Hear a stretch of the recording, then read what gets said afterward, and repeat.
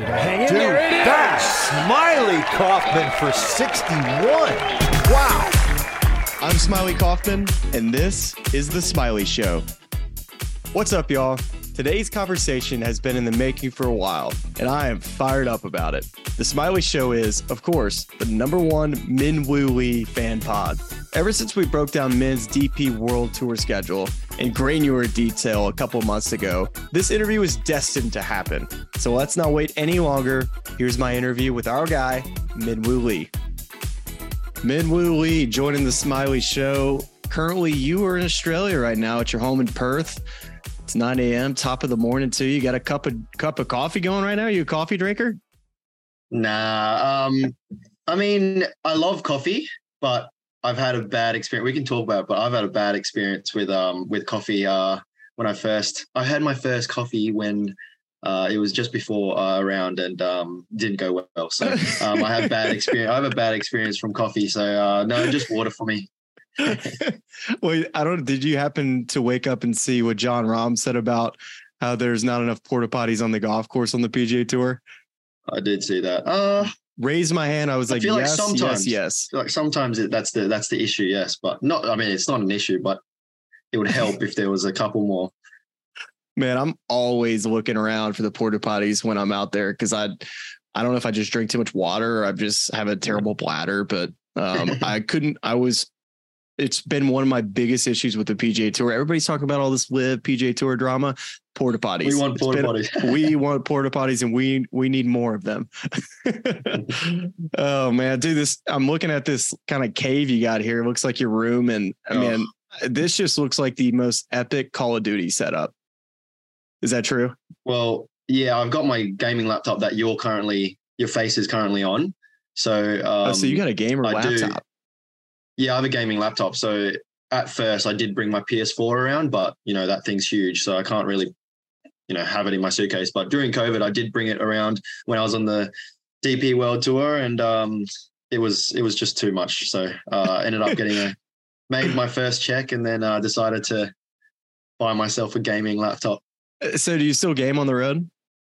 Now and then. It's been pretty average lately. But I might start getting back into it, but I love playing it. I love playing it with my mates, but sometimes I just don't have time for it. So yes and no.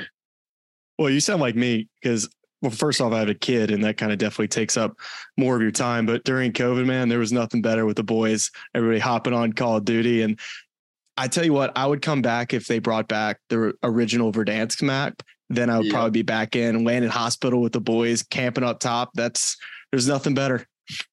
And Rebirth, oh my God, we need it back. I think the new Modern Warfare is coming out in like a week, so I'll get or like a couple weeks. So I'll definitely look at that.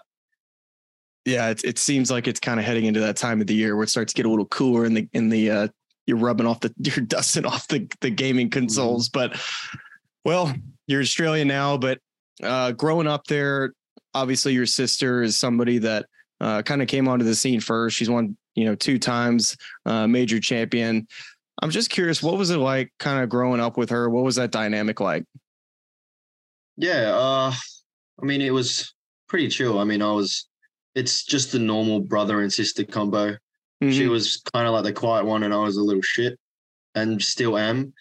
So it's just a normal thing like that. I annoy the crap out of her and she just goes on with a day usually. And, it was pretty chill. I mean, she didn't like me practicing because I would annoy her. So she would just do her own thing and then I would just do my own thing. And we're very opposite as people. But yeah, it was just a normal sibling relationship. I don't get to see her too much. So when we do see each other, it's just normal conversation and not too much golf, but again, still annoy the crap out of her. Well, you say you're opposite individuals. What would you say would be all similarity and differences? Oh, I mean, we don't have the only similarities we have is more just like golf and travel, and right. we are alone a lot, so we kind of know what it's like. And then, I mean, differences. I mean, we're just completely different people. If she's going left, I'm going right. If she's a straight line, I'm like the biggest squiggly line ever. So, so yeah, she's quiet and I'm loud. So yeah, it's but I think when you live with someone that's like that, you adapt to like a different. I don't know. I'm more like dad and mum's more like mum, and yeah. I mean, I love that though. There's nothing wrong with that. But when I think of Minwoo Lee, the PGA Tour golfer, the world-class player, I immediately picture what you wear. And I would imagine that's one way you separate yourself from Minjee, but also pretty much the rest of the golfing world. I mean, you wear the mock tee, the mustache, the mullet, the Oakleys. I mean, dude, it's a vibe. Like, do you wake up and look in the mirror and you put on your clothes, you're like, I am the swaggiest person in the world? Lately I feel like that, but no, it's been amazing. I mean, the last 6, since probably the Players, it's definitely popped off. And it's been awesome. And yeah, I guess just, I don't know why I grew the mustache, but I just did it. And then it kind of stayed with me a little bit. People kind of noticed it. I still get smack for it because it's not really a mustache. It's just like a few strands of hair. But that's fine. I mean, yeah, it's fine. Yeah. From far away, it actually doesn't look terrible. So I thought, I would rock it. And then, since I've come out a little bit, like more popular out on the PGA Tour, I've just kept it, and I probably won't shave it for a long time. I did shave it. I said to myself, I've been playing really good. I'm going to keep it. And then I missed a few cuts. I missed a cut at Masters and the Hilton, and then I was like, okay, I'll shave it. And then it started to come back, and I felt a little bit in my groove, and I'm like, okay, I'm going to keep it. And then just the Oakleys, I just wanted to protect my eyes. So I just, those were the best looking ones on my face, and then I got a big head. So kind of worked out nicely. And I've just kept it. The mock tee was, in the lettuce. The mock tee was, I have been growing out. It's getting a little dirty, which is not good. So I think I'll cut it an inch or two off. So yeah, that's the mullet was. I've probably had the mullet for a year and a half, couple of years. So but yeah, I mean, everyone's kind of catching on to it, so I got to keep that. And then obviously the mock tee is the biggest thing, and I when I first got it from my clothing company, I was like, oh my God, what is this? Why do they send me this? And I just had it in my suitcase because I wasn't home for like 6 months. So I tried it on a practice round, and I was like, it actually feels pretty good. And a lot of people were recognizing just from just like a few people like walking around our practice round, and they're like, damn, nice shirt. I was like, okay, I'll stick with it. So then, I mean, every time I feel it and every time I want to wear it, I end up wearing it, and I guess it makes me feel good and play good. So I've had a pretty good success with the three combo there, and hopefully I can keep it going. Yeah, I don't know if I could do the stash. I mean, I've tried to grow out the lettuce in the back. I've never wore a mock tee. I'll say that, but it's a vibe, man. You're crushing that look, and you kind of mentioned this too, that your popularity in the U.S. is kind of upkicked a bunch. I've noticed it. And I talked to your caddy, Stuart Davidson, about it. And that was one of the things he said, just in the US this year, your popularity just kept skyrocketing. And one of the things that I kept hearing was the chant, woo. Like, I think that's like the most, where was the first time you heard the woo chant?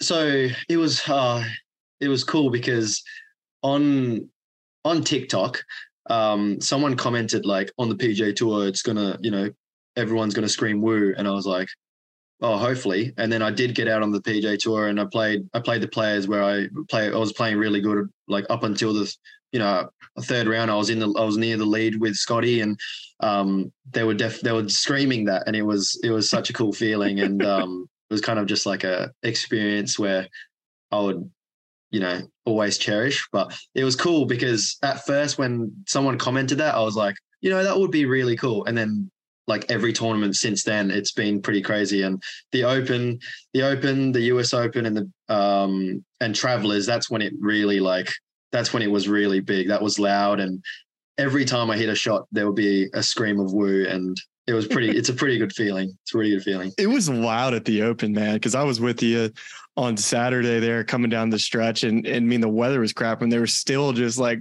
I mean, they were just loving it, man. Every time you smash one out there, it's just that woo chant. And now in my head, I'm going to do it every time you hit a shot. But the worst thing is they just scream woo. Even I've just hit it into the trees and they just scream, and I'm like, oh my God. I mean, it slicing right in the water, just you're just like, God, shut up. Like, but I mean, I've dreamt of that as like a little kid. I wanted something like that, and it's been, I'm in that situation now, so I'm pretty grateful for it.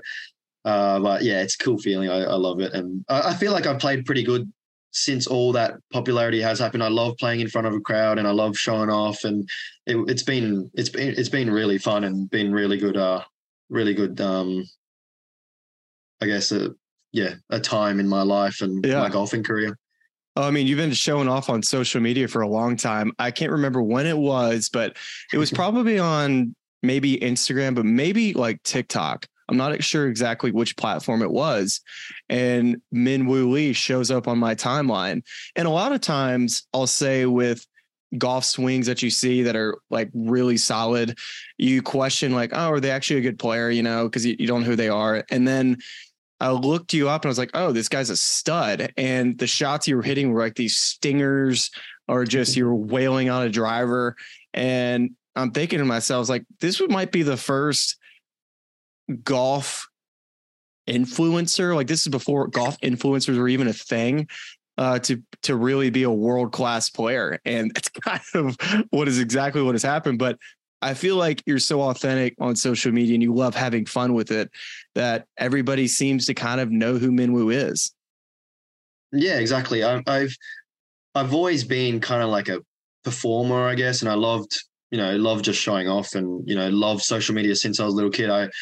It all kind of started when I was at Sahali for the Sahali Amateur tournament. And, if you've been there, there's just massive trees everywhere. And you can, when you hit a stinger, you can actually see the ball trace. So that's when it first started. And I went back there a couple times. I played the tournament twice, I think. And every time I got there, I just had these like videos of me hitting stingers, and I was like, that's pretty cool. I should do it on like nearly every hole. And now I've just got like a whole bunch of videos, and I post it now and then. And I posted one like a couple of days ago of me hitting a stinger. It was in Dubai, but not in Sahali. But, since then it kind of went viral, and I was like, oh, this is what social media is like. And it'll be pretty cool if I was, at this moment right now, just like kind of popping off, and people love just what I post, which is awesome. And I just thought, I like to make people's lives a little better and more fun. And I just thought, it doesn't matter if I'm playing bad, I would still like to, give people the experience of, a pro life kind of thing and what I'm kind of going through.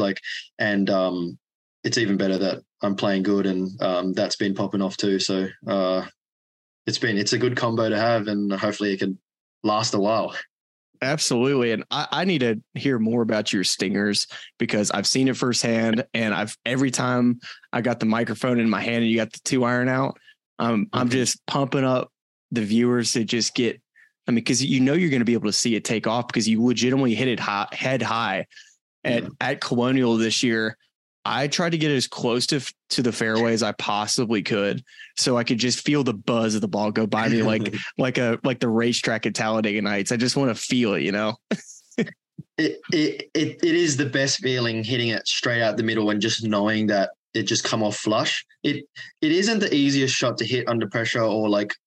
No, because you get steep on it. You get steep on it quick. Yeah, you get steep, and then people, like at the Open especially, as soon as I took the 2-iron out, and like most people had 3 woods of drivers, people like stinger, and I'm like, oh shit, I got to hit a stinger now. But I obviously don't listen to them like that. But I'm like, oh, knowing me, I'm like, I want to show off. So I'm like, okay, maybe I'll hit this a little lower than I wanted to, and end up hitting it bad, and I'm like, oh, I should have just hit a normal one. But it is the nicest feeling when you do hit it clean. Yeah, take us through the art of how to hit a proper stinger. Do you adjust just ball position? Do you aim left, or you just sit down and smash on it? No, I feel like hitting the stinger cut is harder than the draw. I like to kind of like smother it. So I'm definitely not aiming left. I'm aiming further right, if anything, and then kind of just holding it. Yeah. Maybe, tee it up a little higher so you can hit down on it.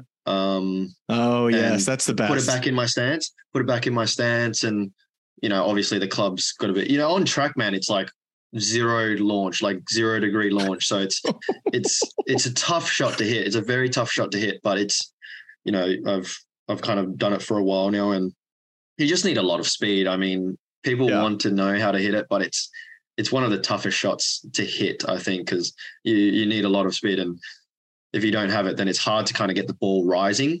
Yep.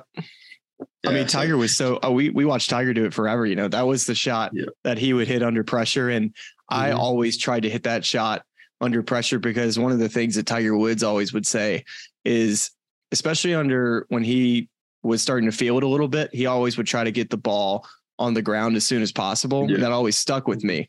But I wish I would have known that stingers were so difficult to hit, because sometimes they got me in trouble because I get steep on it. Exactly. Hit it right. Exactly. Like, it's supposed to be an easier shot. So you hit it, and then, sometimes the mind says, because it's a, short putt, or because it's an easy shot, then you should just automatically do it. And that's like the hardest part, is producing the easier, or not easy, but easier shots. And it's sometimes just nicer to just hit the driver, and if it goes a little off, at least you're further up. Well, I mean, I've never seen anybody, or at least I've never done it. I've never hit a bad shot on Instagram ever in my life that I've posted. So anytime you get to post that Instagram stinger, it's going to be a perfect one. But exactly. I'm really curious, who produces your social clips, because they are absolute fire. So when I came out on the PJ Tour, I don't know, just out of nowhere, Jake and Mohammed on the PJ Tour media guys, they came out and they were like, hey, we're just going to record you for a few holes, and literally 2-3 holes on the practice round. They're just getting shots that I'm hitting, and they make this sick video. So before the last two have been the best. And like, the Open one was absolutely unreal. Who came up with that idea? The Open one and the Scottish Open one was crazy, with Tyler Creator going psych, and then I ended up hitting it. So good. But that wasn't scripted, because like a bee went in my face, so I and my hair, so I went like that, and then because it was on my backswing, I stopped, and I went like this, and it's like psych, and then I actually hit the shot. So so Jake came up with the idea, and Mohammed came up with the idea too, and Jake's the videographer, and they just, as a media team, they just make up a video. And it's, before that, it was just like normal kind of cool videos, and then I don't know why. I don't talk to Jake. We used to just use our phones and create maybe something that we could make on the app. But now that you have this to your disposal, it's just another way to grow your brand too. And it's exactly, and it's so fun.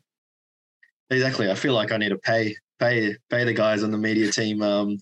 But definitely, they just had this mind, and they were like, okay, we're going to, especially the Open one, right? He goes, hey, we're going to give you this like meme of a guy at a pub, and like guys just drinking and stuff. And I was like, that's a little weird, but okay, just, I trust them. They do a good job. So I was like, okay. And then it was the I forgot the name of the guy, what club he supports, but something Raider.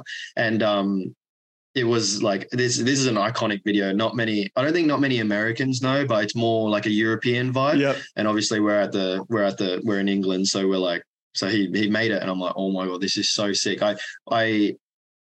So he gives me the video, and I check it, and I'm like, oh, I think I need to do this or that. So then we change it up a little bit, and then ended up posting it. But those guys have helped me out over the last few months, and credit to them. They've been amazing. And then I just think of a caption, and I do all my media myself, but the hype videos and the videos, they obviously do them for me, and then I just post it. Well, I know I need to text now when I need a hype video for my announcing. Exactly. When I'm going out there. Sick. You should do that. You should do that. Just have the mic and you. What does let him cook? What does that mean? Just where, let him where cook. to start? Just let him cook, which is my parents would say he's like, oh, does he like cook like food? People like, have asked me that. It's like, oh, do you actually cook? I'm like, no, I'm not a great chef. I made myself bacon and eggs this morning, which is something, but nothing fancy. It just, I don't know. It was just like a meme on TikTok or Instagram, and someone commented it or someone said it. So then I put it in a caption, and then now everyone just started saying it. And at the Travelers, let that young man cook and let him cook. And so many people just said it after my shot or something like that. It's caught on camera and it's just popped off. I don't know where it came from. I don't know where it originated from, but just let him do his thing. Let him go make some birdies and let him cook. It's an easy thing. It's a good phrase. It's awesome. I love it. Now it's just ingrained in the Woo fam and the Woo fans. Especially this generation, they see let him cook and they see something like that and they're like, oh yeah, we get it. Like we get that type of verbiage and slang. But yeah, my parents and Frank Nobilo, even in a commercial break, somebody asked Frank and said, hey, let him cook. And what's Frank's trying to figure out what the heck it means. And we were going to talk about it on air. And it's like, man, we probably shouldn't. This is going to go off a tangent. But man, I think it's awesome. Oh, it is pretty cool. I don't know. Just let him cook. How would you describe that? I don't know. I need a hat that says it first. So like you need to get a hat so I can get one. I might start doing some merch. I'll probably have to. Hey, yeah. I don't know. I should trademark that stuff. Absolutely, yeah. Trademark or whatever you want to put my name on it too, so I'll get some royalties on it. That'd be great. People helping people. Perfect. We'll do our thing. Let us cook. Let us cook. Well, I know you have got to just be chomping at the bit. You've continued to get better and better. It seems like every event that you play. And I was surprised to look back to see that your last win was at the Scottish Open in 2021. And I went through to see how many top 10s you've had since that victory. And you've had 13.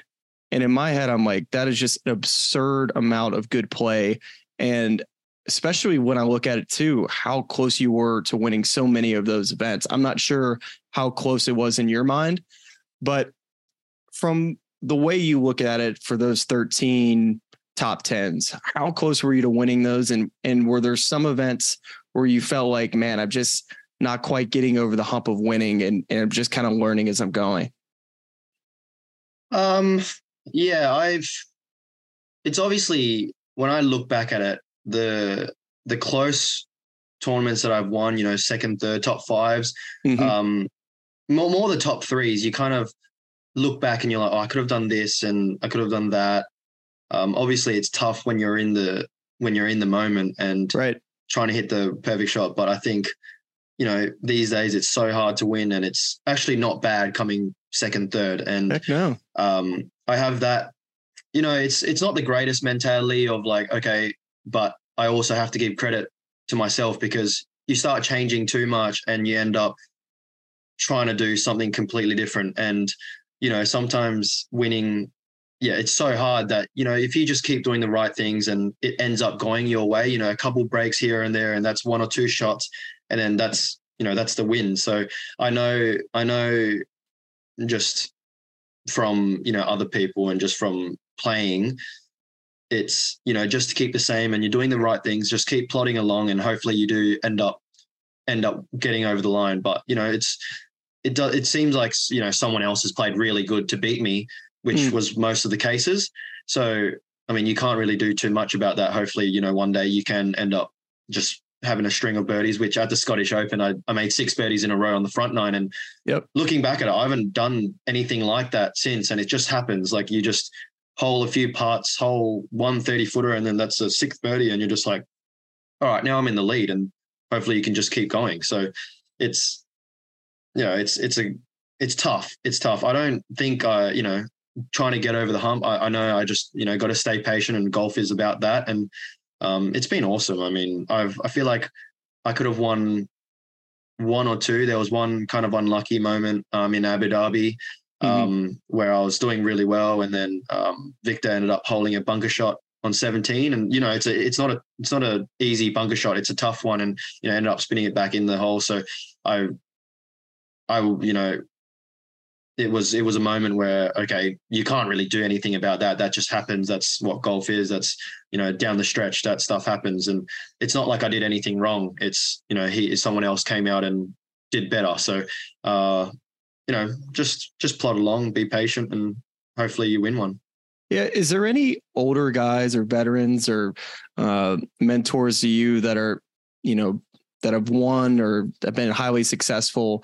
Have you asked them any questions on how to win more? Or is that something that you're, like you kind of said, I'm just going to keep plodding along, doing my thing, and knowing that the results are going to come? I'm not that they aren't already coming. I'm just talking about kind of lifting the trophies like I'm sure you want to. Yeah. No, not really. I think a lot of people are a little careful of giving me advice, because I feel like I'm close to winning, and, I'm a competitor still to them. And, Adam Scott, Jason Day, I've been very good friends with them over the last couple of years. And it's more not like asking the advice. It's just kind of like picking off what they do. So, every time I'm playing with Jason Day, someone's looking at his putting stroke. Someone's looking at, just like these little things that normally I'll just go and just putt and just, so it might not be for me or you, but it's good to see, the best putter I consider him one of the greatest putters of all time. Just his stroke, everything looks so perfect. Everything looks so perfect. And I'm like, why? And how does he do it? And you see him on the putting green and practicing, and, his caddy Luke's recording a video like nearly every time just to see like what he's doing, like just picking out little specific things. And same as Scotty. I mean, Adam's just plots along, goes along his thing. And, I feel like with his swing and because my approach game's not as good as it needs to be. And if it does get better, I feel like I could, compete more, and the better approach play weeks I've had, I've played really good. So, and obviously Adam's one of the best ball strikers in the world. And he's had, I guess, trouble with his putter now and then, but when I play with him, he putts so good, and he's not as bad as what people think, and he's actually very good. I'm pretty sure in the strokes gain list, I'm sure he's somewhat up there. He's been putting really good with his putter now, and just like, I think just having the mentality of, of that, I think playing with them and practicing with them, just plodding along, be patient. And it sounds so cliche, but that's just what you got to do. And I've seen so many people, try to change their swing and change that just from like even successes. So I'm trying my best just to stay happy and just keep playing golf.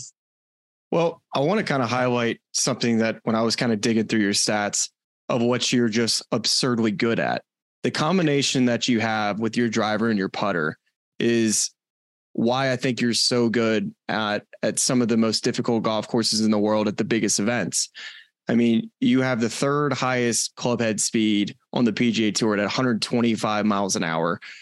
And you were in the putting categories. I mean, from 5 feet, you were the best putter on tour, and you're fifth inside of 10 feet. So putts inside of 10 feet when you're making more than you miss, and you're closer to the hole than the other guys.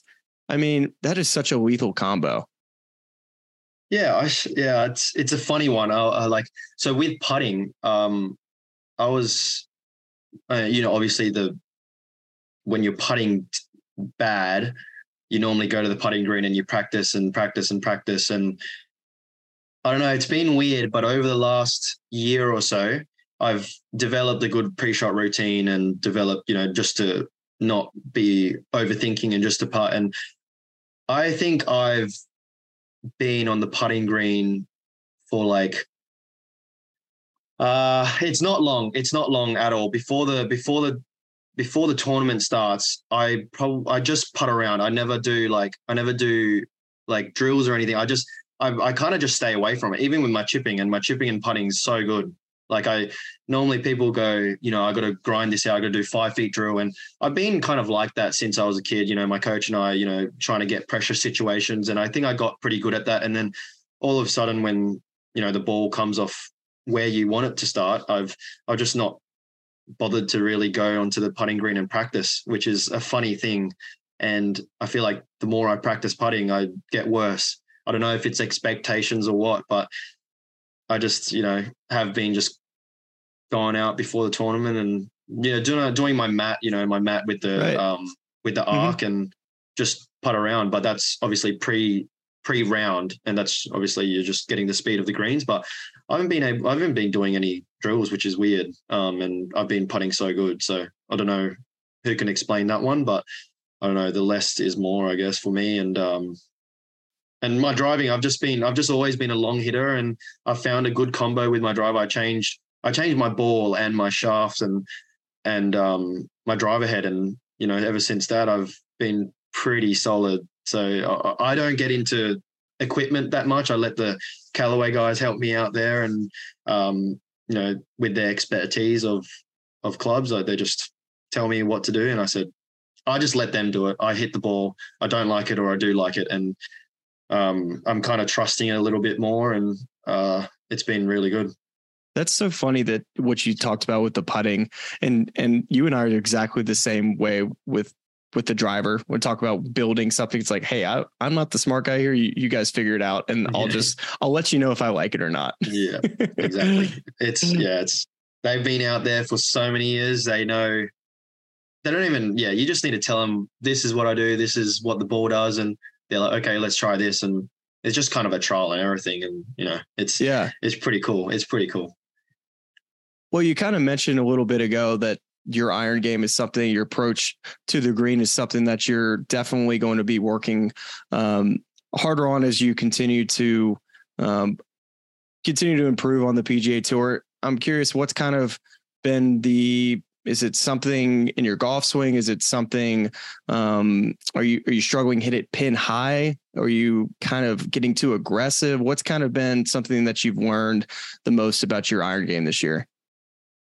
Yeah. When I have the good results and I'm hitting it good, like I don't really think about it too much. You know, it's just what I've practiced before on the range and kind of ingrained. And then it's kind of just natural. But when it gets, you know, I'm such a field player where if it doesn't feel good, it feels so bad in my hands. And I don't think people realize like how much your golf swing changes from week to week, just from traveling. And, you know, like at the Open, you're hitting lower shots because it's windy and you don't, but that's one thing I look back at. Because the ball and the equipment's so good, like, but in my head, I try to manipulate the ball flight so much. I try to hit it lower, and when I watch, you know, I play with Seb Stracker on the last round of the Open, and you know he was off. I think it was a Sunday. He was running. He was having a good run at it, and he just hits this little draw every time. Same as Adam Scott. Same as, you know, the best ball striker. They just hit this little draw, and he's not trying to hit it lower. He's not trying to do that. Like, but. You know, I feel like I'm a really good player, and I play with people like Seb, and, you know, I've beaten him in tournaments plenty of times, but I still pick off things like that. I'm like, why is this guy so good? He obviously hits it amazing, but he was just hitting the same shot, and doesn't matter what lie it was, he was just hitting a little draw and just kind of trusting what he had. And me, I'm such a field player. I like to see shots and I like to play different shots. It's more just, when I, you know, just hit a fade or just hit a draw, that's when I can trust it and actually hit the shot that I want. But then I try to hit like a straight one because it asked for it, and then I hit it, you know, a bit offline, and then if you put yourself in a tough position, you're not going to make up and down. That's your bogey. While you could have just hit a 10-yard draw from the right side to a right pin and just hit it on the green and just hold the putt or two putts. So it's just trying to be a little less and just kind of going out and playing with the swing that you've trusted on the range, and not try to do low draws, high fades and stuff like that. Just the best weeks have been just from trusting what I've had and just keep doing the same shot over and over again. Yeah, we're the same person. That's exactly, because I always see the perfect shot, and more often than not, it would get me into trouble. But there was nothing better than the weeks where you could hit every single window and shape it back into a right to left wind with a fade and hold it perfectly. It's just like you said, when it's off, the feeling, and you can't exactly figure out exactly what it is. So you're kind of trying to play that correction game in your head. It's like, is it just a little bit of this? And so you're kind of going through the whole list, but because you're manipulating so many different kind of things and you're just relying on your feel. And when you kind of lose that, you're like, what shot do I play? Exactly. But playing pro golf, it's like, it's not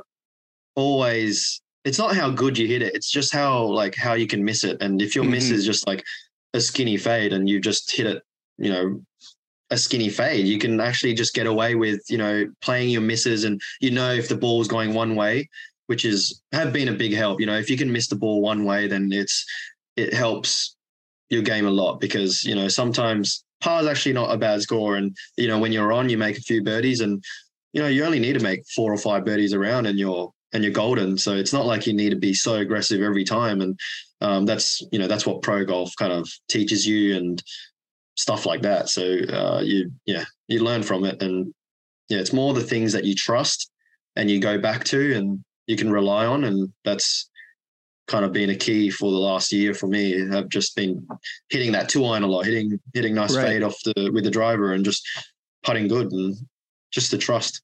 Yeah, it sounds like it's simplifying the game. And I kind of want to run through just the 5 biggest events you played this year, kind of running through the players and then all the way through the 4 majors that you played. And starting off the year, the players, you finished 6th. Were you in the final group on Sunday? Is that memory serve me correct? Yeah. Yes, I was in the final group with Scotty. Yeah. Yeah. I mean, what was it like playing with Scotty that day, seeing him win? I know you had 2 7s that day. So if you just par those holes, I mean, you finished 2nd. Just what was that week like, seeing Scotty getting the job done? Yeah, it's again, like just picking off what he did on that final day. It wasn't anything like crazy. Obviously he's just very good at most things, but he was just plodding along, doing what champions do, right? They kind of just do their thing, hit it in the right spot, make a 2-putt.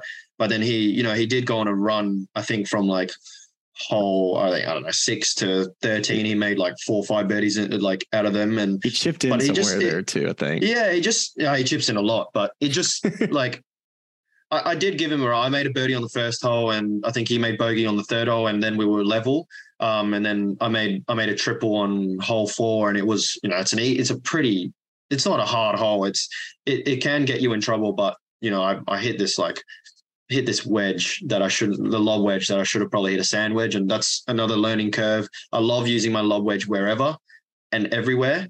Doesn't matter what lie it is, I'll hit it low, I'll hit it high. I love using it. And, that kind of got me in trouble. But that's just a learning curve that I learned from that week. And every week I learned something, every round I learned something. So, but he just plodded along, made the birdies. And then I don't know what he ended up winning, 2 or 3, but it was class act. It was just great golf. He's been playing like that for so long, and no wonder he's playing his top 10 stats, or top 12 stats or something is just unreal. Something, I don't know, like 20 tournaments in a row or something stupid. So you can definitely see that he just does that because he doesn't do anything wrong.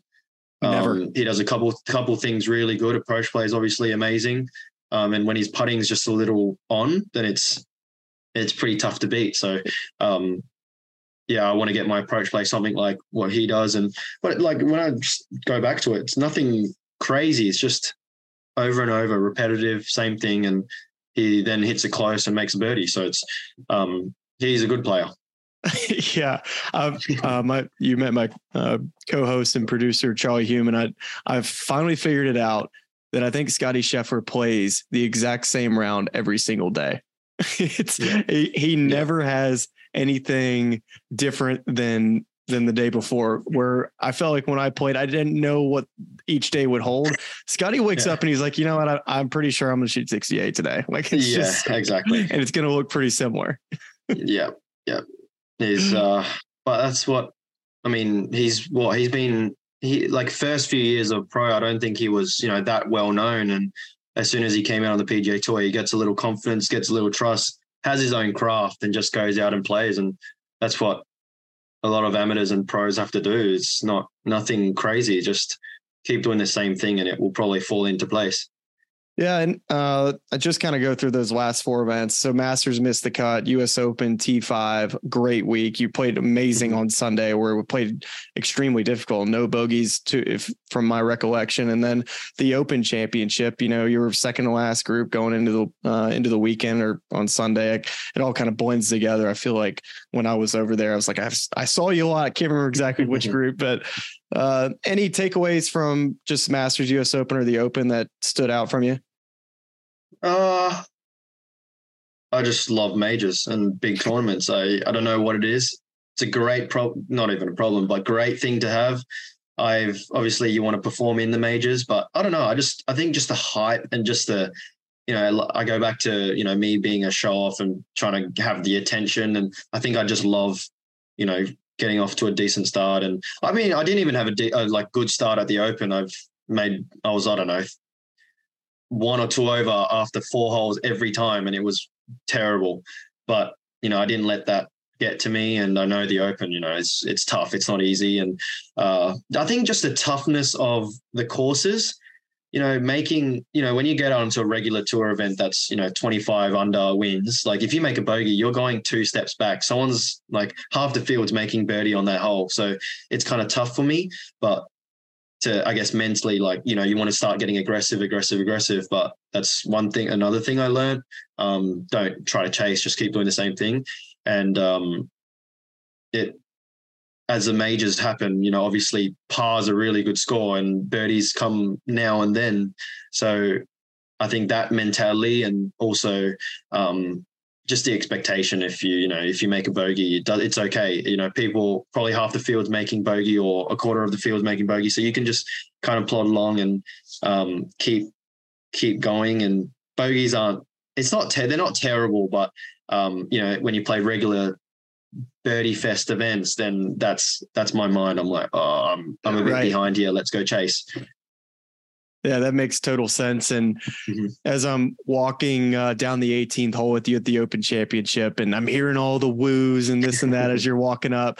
I actually played that 18th hole super aggressive that day and pushed it way up there. But Dan Hicks, our play-by-play guy for NBC, was talking about how Jason Day basically said that you had all the tools to be the number 1 player in the world someday. And I'm not sure if you caught wind of that comment or if you've heard that before, if he's told you that, but coming from another Aussie and especially a guy like Jason Day, who you talked about how you've kind of looked up to him growing up. I mean, what does that mean to you? And do you believe him? Yeah. It's awesome. Jason, I grew up loving and watching Jason, and, he's come from, an Asian background, and he's been an Australian for his whole life, and coming out of Queensland, it's the opposite side of me, but just seeing his progress coming out. And obviously when he got to number 1, there was a tournament in Sage Valley, the Junior Invitational, and he was our athlete to come out and give us a junior clinic, and that was such an amazing experience. It was the first time I met him, and he's such a good guy. Like I can't speak enough of, how much he's helped, and, just being a friend. Like I go out, I asked him, text him, hey, let's go have a practice round. He's like, okay, sure. Like he makes time for me, which is awesome. And it's good that they're good golfers, Scotty and Jason, but just better people, which is awesome. And I do believe that I could get to number 1 in the world one day. Obviously it's a long way, and I'm humble along the way. It's going to be a tough road. Obviously these younger guys are coming out and playing really good, and I feel like I'm at a pretty good spot. As long as I'm slowly getting better each day and trying to get better, I think it will hopefully work out. I'm learning, to get more comfortable along in the majors and some tournaments, and this year's been a very big development year for me. Although I didn't get the win, it was a very successful year. I mean, and we're only 6 months into the year, so it's a pretty cool feeling that people do believe me in that. It's just not to get too ahead of myself. And I don't know if I heard it or not, but you don't let that stuff get to you, and you just want to keep doing your thing. But it's cool coming from a friend and coming from a former world number one, which is cool. Well, if you didn't hear it from him, you would have heard it from me, because I believe that too, because I think you have all the talent, skill, you're humble, you're mature beyond your years. And I do think that's something that is totally something that you can achieve. And as we kind of look ahead to next year, and I know you just talked about how you don't like looking ahead, but this is something that, just the opportunity potentially to be on the international team next year for the President's Cup. What would it mean for you to be paired with Jason Day in a format like that? Oh, it would be unreal. I feel like I just missed out last year. I played decent in the majors, and I thought, I didn't play good at all in the PJ events. I missed every card I played, but the majors I thought stood out to me and hopefully other people. And I was like, okay, I might get a chance to play, but then I didn't end up getting into the team. So that was a little fire in the belly. And since then I've been playing pretty good. So, some things like that, I wouldn't call it a failure, but something, it's a success to get on the team, and I didn't get on it. And that kind of lit a little fire in me, and I've been playing good since. So it'll be amazing. I love representing Australia. I love representing like a team. And that was a big thing in Australian golf culture, that we play for our state, and there was so many state versus state events, and I always thrived off it and always loved match play too. So, I've played a lot of with a lot of Americans, and I've played with a lot of the international guys. So I have a lot of friends on both sides, and it'll be pretty fun. I love that type of stuff, and I would love to just go out and try beat the Americans. Obviously, the team's pretty good, but it would be an honor to represent the international side. Yeah. Yeah, it seemed like last year there was some pretty good synergy that came out of that international side for future cups. I think it'll be much more competitive as the years kind of go on with that younger generation that played seemingly so well at that President's Cup. But I have to tell you this, Charlie and I we're big fans of yours, and we kind of just adopted you as you're our guy. And we just randomly, I think about a month ago, we're like, all right, I think this was after the Travelers Championship where you played well. And I was like, dude, I'm so in on Minwoo. Like, what's he playing in next? And now we're breaking down your schedule. Like, wait, maybe he's going to be playing over here at the DP World Tour. Is he going to be playing the British Masters? We were just diving into it all. And now I'm thinking, okay, where are you playing next? Because the special temporary member status thing that you got last year, which, by the way, I don't think I've ever understood what special temporary member means. Like, I kind of disagree with that whole system. I feel like for someone like you, there seemed to be a skip step along the way that it just made sense. Like for someone like you and Akshay to get points as you were going, and how guys are coming off of college, getting a full PGA Tour card, where like you're not even like able to earn points. It just doesn't make any sense to me. And if you want to go into it, fine. If not, but I definitely want to know what you're playing and coming up. Yeah. So I'm pretty close to getting my card both ways. I'm at 400 plus points on the PGA Tour, and that I'm pretty close. I just got to wait until the fall events to see if I'm in the top 125. So I got that to wait in, and I may throw in one of the fall events just in case if I need to, because your DP World Tour, you're 5th in the rankings. So is that something you're focusing more on that tour for the timing? Yes. But you're just going to make sure like, hey, I just got to make sure I have my card for next year. Yeah. I think the status, the PGA Tour, category is better than the European or the DP World Tour category. I think the top 10 of the DP World get behind the 125. So I think that's in the back of our head. I don't know if it'll make that much of a difference getting in events, but it'll be nice to, lock it up on the PGA Tour and just play another event because maybe along the road there might be a bit of pressure, when I go play in the DP World events. And I am playing the Irish Open, Wentworth, and French Open the next 3 in a row in about a few weeks. So that's my schedule for now, and then hopefully I can throw in a fall event. But yeah, it's close. I mean, I would like to get into it because I'm in that situation. Obviously, Akshay has played really good, and he's not in the playoffs, right? No, he's not. He's not, and that's absurd because he's won an event, and he didn't get to accumulate the points. It just doesn't make any sense to me. No, so I don't know. I thought, because wouldn't you if you win, you're a member of the tour, and if I played a little bit better and got into the top 70 without being a member, I understand that because I didn't win, and that was, from the start. But he has won, and for some reason it just I don't know. He just hasn't accumulated enough, and it's tough to see that because I think we both had amazing years, and we don't get to play in the playoffs. And I think Will Zalatoris was a good example a few years ago, and I feel like that needs to be changed a little bit for players coming through.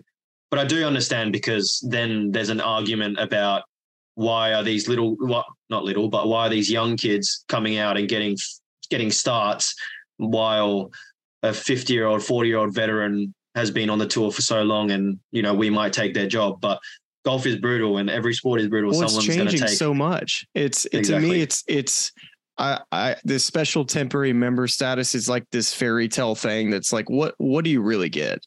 You maybe get some sponsors invites, but they make such a big deal about, Minwoo Lee has special temporary status, and everybody's like, oh wait, does he have his tour card? It's like, no, he doesn't. Yeah, he's got to go, and we don't really know how many points he has because we can't see it. It's just this. It's like you and your agent know, and that's just about it. Oh, even I don't know. I've got to ask. I've got to, yeah. He's got to ask to get the answer. Yeah, I don't know.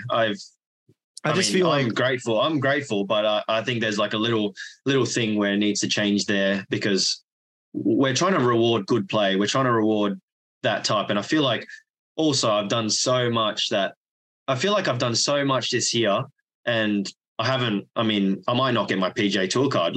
It doesn't make any sense. I feel like I played really good in the majors. I came sixth at the Players, and I'm like if this was a normal year and I am a member, I'm like on the cusp of not getting my card, and feel like but that's how good the PGA Tour is. So many people play so good in so many events, so it's hard to accumulate enough points to get a tour card or keep your tour card. So I guess that's good. It's competitive. Yeah, I don't know. I'm pretty happy where I am, and of course. I mean, you just got to keep doing what you're doing. Yeah, exactly. Everyone was in this situation, I feel like, so I don't want to complain about it, which I am, but no, I complained about it for you. You didn't say a word. You were the one that just I agree with you, and I'm the one complaining. I've been shouting it from the rooftops because just doesn't make sense. I feel like when you kind of got that special temporary status, that's when all the points should start going to where everybody knows where you stand. And honestly, from a playing standpoint, how much more clear your mind is about okay, I have a goal that if I do this, I can potentially make the playoffs. And it just totally changes your perspective of how aggressive or how well you may set your goals and how well you might play. Yeah, I think that's a great way to put it. If you get your special temporary membership, your points should accumulate from there, because you've proved it. The viewers that don't know, you can only get 7 starts on the PGA Tour. And if you don't get it within the 7, if you don't get it within the 7 events, you can't get that special temporary member, and you can't get more starts. But if you do get your special temporary, which is getting the amount of points as last year's 125 FedEx Cup list, in those 7 events, you've proven yourself that you're good enough, and you would have to come top 2 or a few top 5s to get in that 125 of last year's points. That's a pretty good effort, especially from 20, probably the average person plays 25 events, and you've done it in 7, which is, a quarter. That's pretty darn good. And you should then, you can get sponsor invites for the next whatever events and get points. So yeah, I think maybe that's got to change, but maybe it'll be called like the Minwoo Lee rule, like that would be cool. Like, 20 years from now, these kids coming up that are in the same position as you, they're going to be like, Minwoo he wasn't able to like accumulate points during that time. But yeah, I'm sure other people were in that situation, but I'm the one that came out and helped. I'm the one that came out and helped everyone. Hey, it's like the old saying goes, it's just play better. It always takes care of it, just keep playing better. Keep playing better. I got so tired of explaining what I need to do and what I have to. I'm like, I don't care. I'm just going to play golf. And if I get my card, I get my card. I don't care. I don't care what you ask. I'm just going to go play. It was at the Open. Like, I think if I came like top 30, I would have definitely locked it up, but I came 40th and now I'm on the like cusp of it. So I just said, whatever, I'm just going to go out and play. Yeah. And this is my last question for you. And it kind of revolves around just you growing up in Australia. We had Adam Scott on the podcast and we asked him a similar question just about, everybody keeps kind of talking about a global tour. And we saw in Adelaide how successful that Live Golf event was, or at least seemingly it looked that way. And I've played the Australian Open. I've played the Australian PGA, 2 amazing events with great turnouts for crowds. And it's just a golf hungry country that will support anything that comes their way. I know a global tour I imagine you would think that anything in Australia would be highly successful. Yeah, I mean, we can do a PGA tour and then just add a couple of events in Australia. That would be lovely. I don't think it's like golf hunger. I think it's just like we don't get that many events down in Australia. So when there is an event, it's just the turnout is unbelievable. Like, I played Aussie Open and Aussie PGA last year, and it was one of the best events I've played. It was the golf courses were so good, and the crowd was unbelievable. I felt like Rory out there and Tiger out there, but it was amazing. Just having the crowd out there, and there needs to be more events. That's end of story. Just more tournaments in Australia. That would be lovely. Everywhere else I've been, it hasn't. It's good, but it's not like Australia. Australia is so good. They love their sports and they love events. It just makes sense. But it would be nice if the world somehow brought Australia like halfway for its length, because it's a day of flying. So especially, it's 15 hours from America. So if it was shortened a little bit, that would have helped. That'd be amazing. And I said that was my last question. Actually, this one is, what's the best course in Australia? Oh, okay, that's tough. It's the hardest question I've asked all night or morning for you. Sorry. It's tough because I haven't played that much on the sand belt, which obviously Royal Melbourne is, rated the best in Australia, one of the best. And I think, I don't know what the best is, but I played Victoria Golf Club and just your favorite. Heath. Yeah, what's your favorite? Oh, I don't know. That's so hard. I can't. I might have to answer for you. What? I don't know. I was just going to say Royal Melbourne. It just seemed like the right answer. I have to play the composite. I think I have to play the composite. I wouldn't say it's my favorite playing, the one side and the other side. I think it has to have a mix of it for myself. One, because I played absolutely terrible at Royal Melbourne. There was a tournament called Master of the Amateurs, and I probably shot like a cumulative 40 over for the 4 times I played there.